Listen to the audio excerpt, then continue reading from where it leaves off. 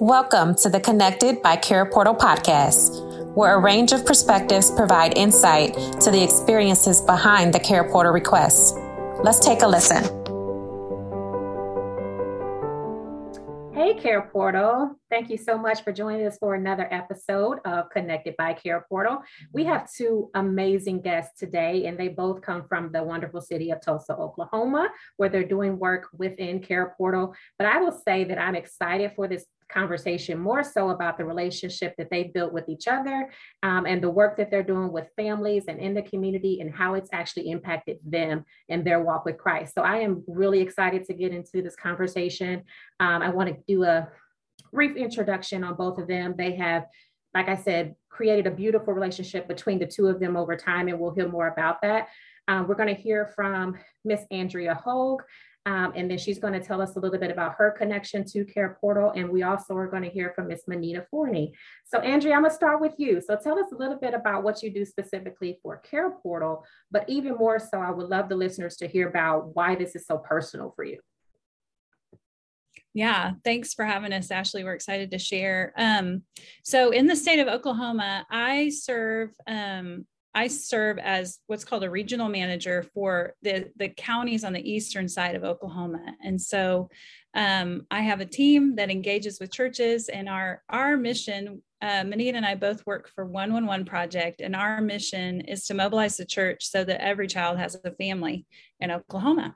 And sometimes that family is their biological family, and sometimes that family is a foster or adoptive family, but we are about that work. And CarePortal is our primary tool of mobilization for the churches that we serve in Oklahoma. So, and just on my personal story, that is a driver for me. I was actually born the daughter of a drug addict. My father was a drug addict at the time of my birth, and he was severely abusive to my mother. That abuse started when she was pregnant with me, and continued for another 3 years. And so my first memories of a child involve a tremendous amount of domestic violence and trauma. And when I was a teenager, Jesus rescued me. I heard the message of the gospel and chose to believe it, even though I really had no idea what I was getting into. And he rescued me, and he set me up on this path of redemption. And my mom is one of the dearest people in my life. She's a survivor of domestic violence. And when we look back at our story that happened in the early 80s, I would have for sure been a candidate for foster care. And her story would have been very, very different if it played out today. And so when I meet families that are in a domestic violence situation, which is a lot of families in Oklahoma who are in the child welfare system, I can look the moms in the eye and tell them, I know that you can make it because my mom has made it, and their kids also have hope because I'm one of those kids. And so that really drives me. I think most people who meet me would never guess that that's the beginning of my story because I live such a redeemed life. I've been married to the same man for 23 years. I've got 3 beautiful children who love and know Jesus, and we live out redemption every single day. So I want that for other people. So it's clear, Andrea, you definitely don't look like what you've been through. I don't know that I would have guessed that either, but you're on the other side of it, praise God. But I love that you're using that, right, to connect to the families that you serve. You have that relatability, and you know what it feels like to be in that seed of what is needed, that it's not just a financial thing. And I know we talked offline a little bit, but even that relational poverty that you brought up of like, it's not necessarily the financial piece. Can you speak to our listeners a little bit about kind of what your perception is of what might have been missing in your family and kind of what you see with the families that you serve relationally? Yeah, absolutely. The thing that got us out of the situation with my biological father and the severe abuse was my mom's parents coming in the middle of the night and taking us back to Tulsa. And those relationships were toxic in their own way, but still she had parents who had capacity and the means to come and help her. And we lived with them for 7 years. And when we look at poverty across Oklahoma, across the United States, you see poverty, but I think the bigger culprit is relational poverty. I have a cell phone full of contacts that I have a mechanic that's at a text message away. That's a friend of mine from church. You know, I've got a radiologist friend who looks at all the x-rays my children ever have, who's just a text message away. But not everybody has that.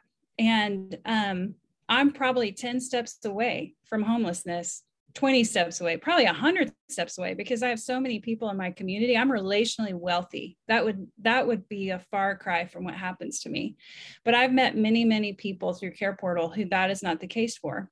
Relational poverty is a huge factor. And I might be the only person that's ever been an encouraging voice to them in that moment that I get to connect with them, which is an amazing tool, an amazing weapon against what they're fighting against, is just that measure of connection and relationship that's offered. But yeah, I think the church has relationship. They have healthy relationship, and that's what they have to offer to people.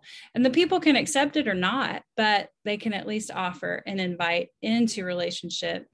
A lot of people that we've talked to talk about, or we've heard them reflect, that the only people that they have in their life are paid to care for them. Well, that's a harsh reality. And may that not be so of the people we connect with. May we show them the kindness of the Lord. Romans 2 talks about the kindness of the Lord leads us to repentance.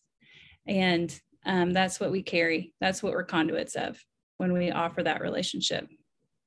Absolutely. And speaking of relationships, it's not only the relationships that we build with newcomers in the community or people that we're now being introduced to through the families that we serve, but also you guys, as I mentioned, Manita, I'm gonna bring you in the conversation. You guys have, from what I can tell, built this beautiful relationship between the two of you. So I want to hear a little bit about that. So Manita, how did you come to know Dree, but also how did you become connected with CarePortal? Dree has been my neighbor for years, but I actually was walking one morning and I was actually praying. I was like, Lord, this is a new season of my life. My son is off in college. I've served as a stay-home mom for years. And so now I'm in this big transition state. And I was like, what now? And I literally said, I really have a desire to be somehow connected with 111 Project, because I'd heard about it years back through my church fostering some boys that were part of our ministry, and we took them in under kinship. And so as I was stating that, I turned the corner and this lady walks out. I've seen her before with just a wave, and she's like, hey, how you doing? And she starts this conversation. And I was like, well, I've not seen you in a while. She's like, well, I'm working now. I'm working for 111 Project. And my jaw dropped, because it's like I'm praying at one moment and I collide with the blessing. And I say that it's just been a blessing ever since that collision. And I know that it was a God thing. And so from that point on, she walked me through, handheld me through our ministry, getting signed up to serve using the CarePortal. And it's been a blessing to our church. We are a smaller ministry. And since COVID, it seemed like we were not as engaged with the community and work within the community. And our philosophy is bringing healing, wholeness, and growth to the city of Tulsa.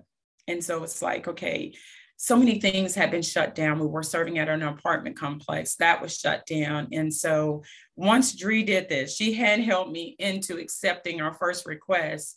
It was on and popping after that. It's like, okay, this I absolutely love. And I serve as the Tulsa Area Ambassador. So she's pulled me into some other things. I now work for 111 Project, which I absolutely love, which is a ministry in itself. Yeah, so it's just been a blessing. It's been a blessing to me. I believe the CarePortal now, if you were to ask me, well, what is it? It literally, for me, it is a platform that God is using to display to the world that, hey, I want my church to be one. I want the believers to be one. And as we go out serving the community together, we're displaying that we are one. And that ultimately says what John 17:22 is like, the world would know that you sent me because of their oneness. And that was a prayer that Jesus prayed for all believers. So Dree talked about relational poverty. And since I've been serving families, I was trying to figure out why is there this pull and drive within my heart. I grew up in poverty, physical poverty, and I saw that as the focus. But since serving within the CarePortal, a lot of memories have come back. And what I had was relational poverty that did the damage to me, that made me feel alone, that little girl that was alone because I didn't have, well, you don't have friends. You don't have the right clothing. You don't have friends. You don't have anyone pouring into you. You're viewed as an outcast. So then when I am going and giving to any child, or any mom, blessing a child, it is this idea of, it's almost like I see myself. If somebody had done that to me, just maybe I wouldn't be this person that, there's a struggle with rejection that I deal with. And my eyes have been open. It's like, dude, why is that there? It's there because relational poverty. I had no one to say, you know what? It's okay. It's okay. You are accepted. No, you don't have everything that the next child has or that you need, but you're all right. And so I want to be that voice. I want to be the one I literally want to hug every child, every mom, and say, you know what? You're not alone. You are not alone, and you can do it. So what I love about Manita and I's relationship is that day we didn't know what wealth the Lord had in store for us. Just through our connection, Manita's introduced me to a slew of new people, and I've introduced her to a slew of new friends. And both of us have really benefited from that connection and that relationship. And I thank God every day for her in my life, more than just somebody I wave at in the neighborhood, but somebody I'm in kingdom shenanigans with every day. So. Yeah, and it's amazing that you guys live on the same block. And I know this is audio, and so our listeners can't see us, but there's definitely a racial component here, part of this conversation, specifically because we're talking about being one and doing things together and the unity of it. And so Manita, for the audience, is Black, and then Dree is white. And so just to state that obvious point, only reason I make sure that we bring that up is because that is a pretty big significance in how you guys started meeting needs initially. Can you tell me about some of those early connections that you made with family and how race played a part in that? Yeah, I can tell the story where our eyes kind of opened up differently to the component that we had.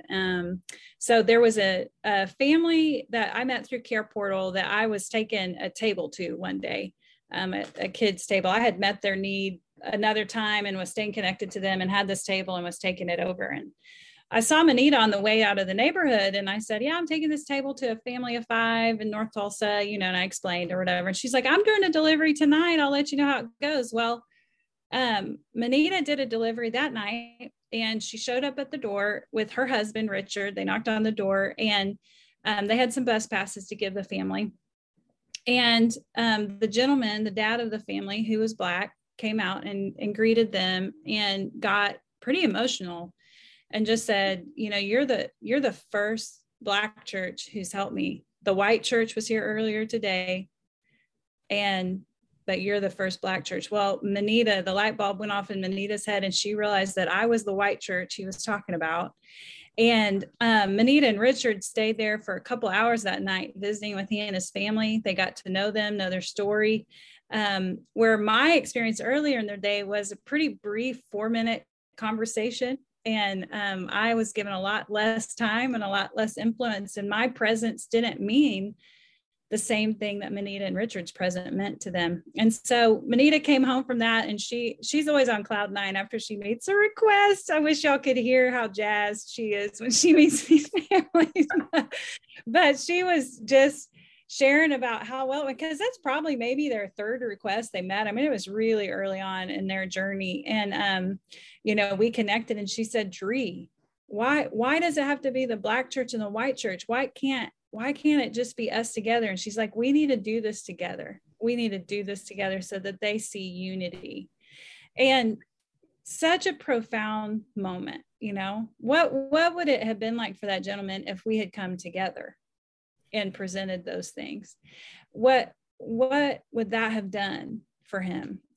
And it's just hugely significant. So it's been beautiful to watch that kind of play out. And I realize I have limits. I have limits as a white girl ministering to some Black families.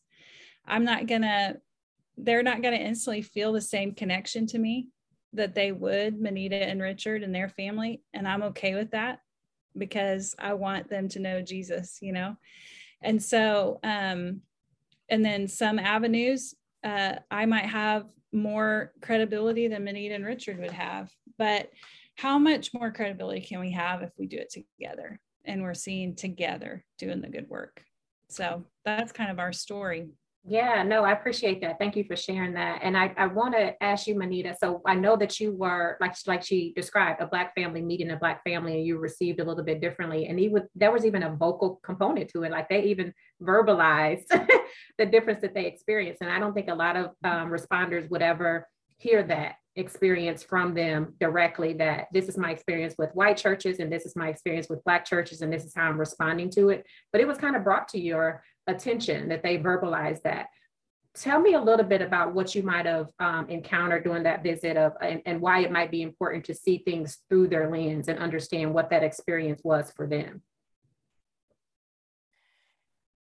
Well, for me, it was a little bit, it took me off. I mean, I was thrown off my game. I mean, I'm excited. I'm like, okay, I'm getting ready. I have, biblical literature to give to him because I want to encourage him and so forth. But before I could even get to that, it was that expression.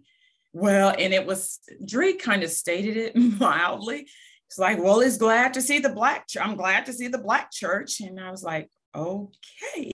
And he said, the white church is always here. They always come. I've never seen the Black church come and support. And I was like, whoa.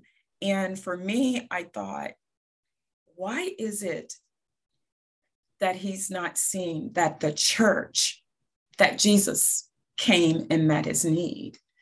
And so I had to digest it and process it. My husband and I, after he got back in the car, we talked about it for a while.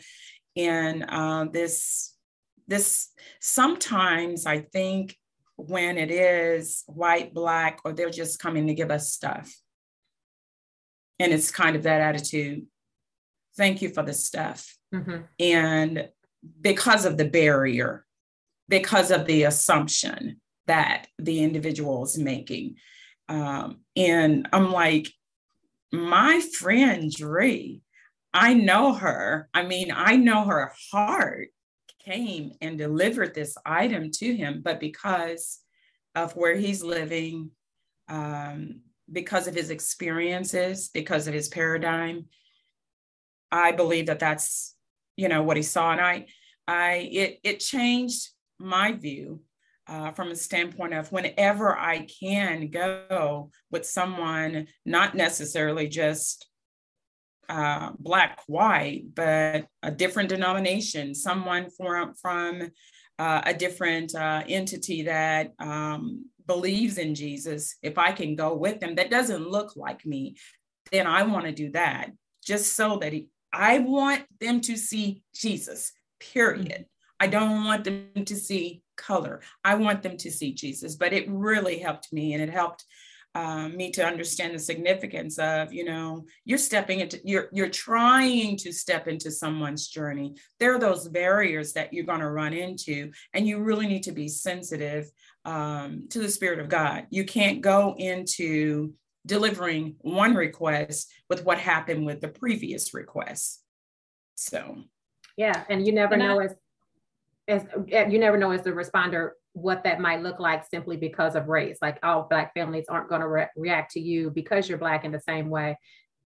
Similarly with a white responder, they're not going to always react to the white responder a specific way simply because they're of a different race. So that I think that's important for our listeners to also grasp is like you are stepping into that specific journey and trying to understand what that perspective is that they have and trying to figure out how to best join with them specifically. But you were going to say something, Dree, sorry. Yeah, I was just saying Manita serves us in Oklahoma as an ambassador, in particular to several African-American churches. And the significance of that is actually that several of those churches are in our already under-resourced areas where we don't have enough churches responding, and yet they want to respond. So going and empowering them and equipping them to respond in their neighborhood, because the heart and strategy behind CarePortal is that they might be able to walk to the church that brought them the thing. And the reality for me that day, and Manita too, because we're both neighbors, like that guy that day probably would have never guessed in a million years Manita and I were neighbors, right? But we don't live anywhere near that gentleman. And our churches aren't really anywhere near that gentleman. We need a church in his neighborhood, actually, empowered and equipped to respond. And so Manita's been paving a way for that for us in Tulsa, which is a beautiful work to see. So I just wanted to mention that. It took an ambassador for us to make those inroads, and she is that. Awesome. Well, speaking of kind of that posture that we show up with, can you talk a little bit about kind of the importance of how you show up to the family, considering what might be on the other side of the door, but also recognizing what you bring and not letting that kind of steer the interaction in a certain way? Dree, what are your thoughts about that? Yeah, I feel real passionate about this one. So I always talk about preserving dignity to those that we're reaching. The cross is the great equalizer. At the foot of the cross, we're all the same.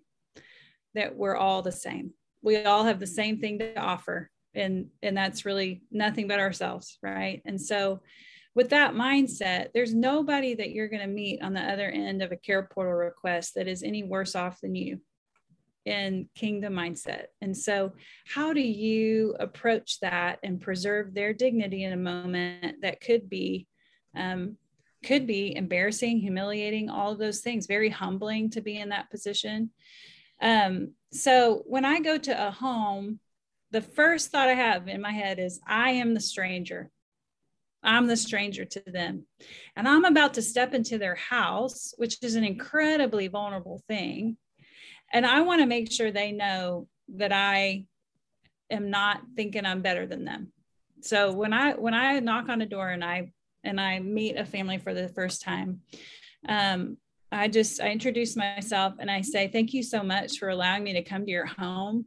I know that this can be awkward and I'm a stranger to you. And so I appreciate the trust you're offering me. And I know it can feel awkward. And I just acknowledge right out kind of what the elephant in the room is, right? And most people, their guard comes down whenever I just acknowledge the humanity of the situation, like instead of me approaching them like, oh, they're a stranger, I don't know what they're going to do. Like, no, I'm actually the stranger. They should be nervous about me. They probably are nervous about me if I was in their position. And so that's a game changer when you have that mindset. And I'm also pretty passionate about showing the kindness of the Lord, being a conduit of kindness of the Lord in those moments, in those first moments. I talk about like transactional gospel isn't necessarily the healthiest way to communicate the gospel. Like, hey, I brought you this bed. Would you please accept Jesus in your heart now? That seems a little transactional to me. Whereas offering kindness, the kindness of the Lord leading to repentance, and offering kindness over and over again until there's relationship to invite into that rescue. I'm pretty passionate about that. So if you're in it, be in it. If they let you go long haul with them, go long haul. Sometimes they will, sometimes they won't. And I've got about 8 bazillion stories I could tell about the long haul walk with some of them. So I actually have one story in particular I'll share because hopefully it fits in, but yeah. There was a young woman who was, well, she's actually close to my age, but we're young, right? She was working to reunify with her daughter. And so CarePortal need came up. Somebody from my church had given a mattress to donate. So I connected with the caseworker, connected with this mom who's working to reunify, delivered a mattress to her. And I had like a 10-minute conversation with her. I knew her story just a little bit. And whenever I meet people, I always tell them, like, I know this moment of your life, like this moment you're working to reunify, you need a mattress, but I don't know all the moments that got you here. And I can't predict all the moments that are going to come. But in this moment, I want you to hear that you're the best thing for your daughter. And I'm cheering for you. And that woman, I say that to people a lot, but this woman reacted differently. And she began to show me pictures of her daughter. She began to tell me more of her story. And so we had about a 10-minute conversation. And at the end of that conversation, I just said, I just want to say again, you're the best thing for your daughter. I'm so proud of you for taking these steps towards getting her back. I'm cheering for you, and I'd love to hear updates.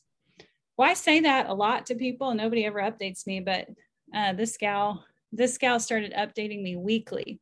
It was about 10 months worth of weekly updates outside of a 2-month stretch where she switched phones. She got a new number and she said, "Hey, this is me. I got a new phone. I just wanted to update you," which was impressive that she had my phone number and saved it.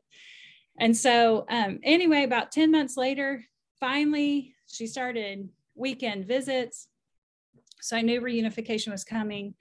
And then reunification happened. And so my son, who's 9, we got care packages together to celebrate them home and took them over, took some gifts for the little girl and a care package for the mama. And we sat in their home for about an hour and visited. I got to hear a lot more of her story. She communicated just generational cycle of what she was walking through. She had been removed from her home as a child. She had 2 daughters previous to this one that were removed from her. And she just was resolved that this was going to be different and that this baby girl was never going to know what she knew, that the generational cycle was going to stop right here. And she was just brilliantly inspiring and in a really beautiful and healthy place. And I learned a lot from her that day. And I took pictures and texted her afterwards. I texted her the pictures afterwards and told her, "Thank you so much for your time today. And thank you for sharing your story with me. I feel that it was an honor to hear it." And she texted me back and she said, "Can I have your name? I just have you in my phone as the lady who was kind." Oh. And I'm so glad. I didn't have a name and that I was the lady who was kind. And that's an example of relational poverty right there. Who else in her life, except the lady who was kind, who she had a 10-minute conversation, was cheering her on, was interested in updates, was saying that she was the best thing for her daughter. I was a stranger. But that's the power that kindness has right there. So anyway, we still communicate every week. I still get updates. I'm still journeying with them, cheering them on, and it's an honor to do so. So that's powerful because that's just a snippet of what support looks like, right? Like it's just showing up for someone and being that person in that moment, and it means the world to them. And you might not have known what all you're bringing to that situation, but each of you described kind of the child experience that you guys lived through, and me as well. I can join that conversation in that experience of, if there were enough eyes on our family, like I could have absolutely been taken too, right? Like there's definitely points at which a lot of families can be broken and torn apart, but just one person giving her that confidence that that's not the answer, right? It's not that there's a better family for them. You are the best person for that child. I think that's some powerful language that you use with them. And even just knowing kind of what that feels like to have someone support you in that way, to say, I'm not looking for you to mess up. I know that you're a caring, loving woman and a great parent to your kids. And I want to help you. I see you in that way. And I know that you can do a great job raising your children. Like just that voice of support means the world to someone to keep them going, or it could mean the world to someone to keep them going. And that's that relational piece that you're talking about. I like Dree, I will say, thank you for allowing me to step into your journey. I think it was the first CarePortal request that I met. The young lady was just extremely grateful. And she was, thank you. And I was like, no, thank you. Thank you for letting me be a part of your journey. We all have our different places that we're struggling, but we're just here to cheer you on and to let you know that Jesus sees you. And she's like, well, what do I have to do? I said, you don't have to do anything but receive. Just receive. And she said, just receive. I said, just receive.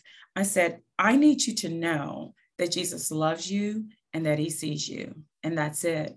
And it's almost like she changed her posture, because at first it was going to be transactional. Well, thank you. But then after I said that, thank you, I think it just kind of took her back. She's like, oh, you are appreciating me for allowing you to be a part of the journey. Jesus, he has positioned each of us as believers that we are to be conduits of his grace, his mercy, and his love and kindness, like what Dree talked about. So yeah, and in the previous I hope one day I will have a Dree story. I think, imagine this, if every person returned the lady that was kind. So I've been telling her story often as I've been training other people. So when I was doing some training with my team a couple of weeks ago, and I retold that story, that young lady did not have her name stored in the phone, and to say, oh, it was the lady that was kind. And that's what I was stored as, the lady that was kind. And it's okay to use Dree's story. I can use it now. Like as long as it's a true story that it made an impact. We didn't have to live it ourselves, but it's a true story that made an impact on people's lives. And we can all retell that, because I think that's beautiful. And I think it was actually your words when we were talking earlier, being able to celebrate without giving opinions about their choices, that you weren't focused on what got her here or what put her in this situation or what, made her in this predicament where she needed your help to come and kind of walk alongside her. There was no attention to that. You were just celebrating her in her womanhood, in her parenthood, that she could do it. And I think that's kind of that powerful piece of you seeing them and, like you said, giving them dignity in that moment. Thanks for listening. There's always more to the conversation, and we invite you to share your thoughts in the comments section. Don't forget to subscribe and to stay connected.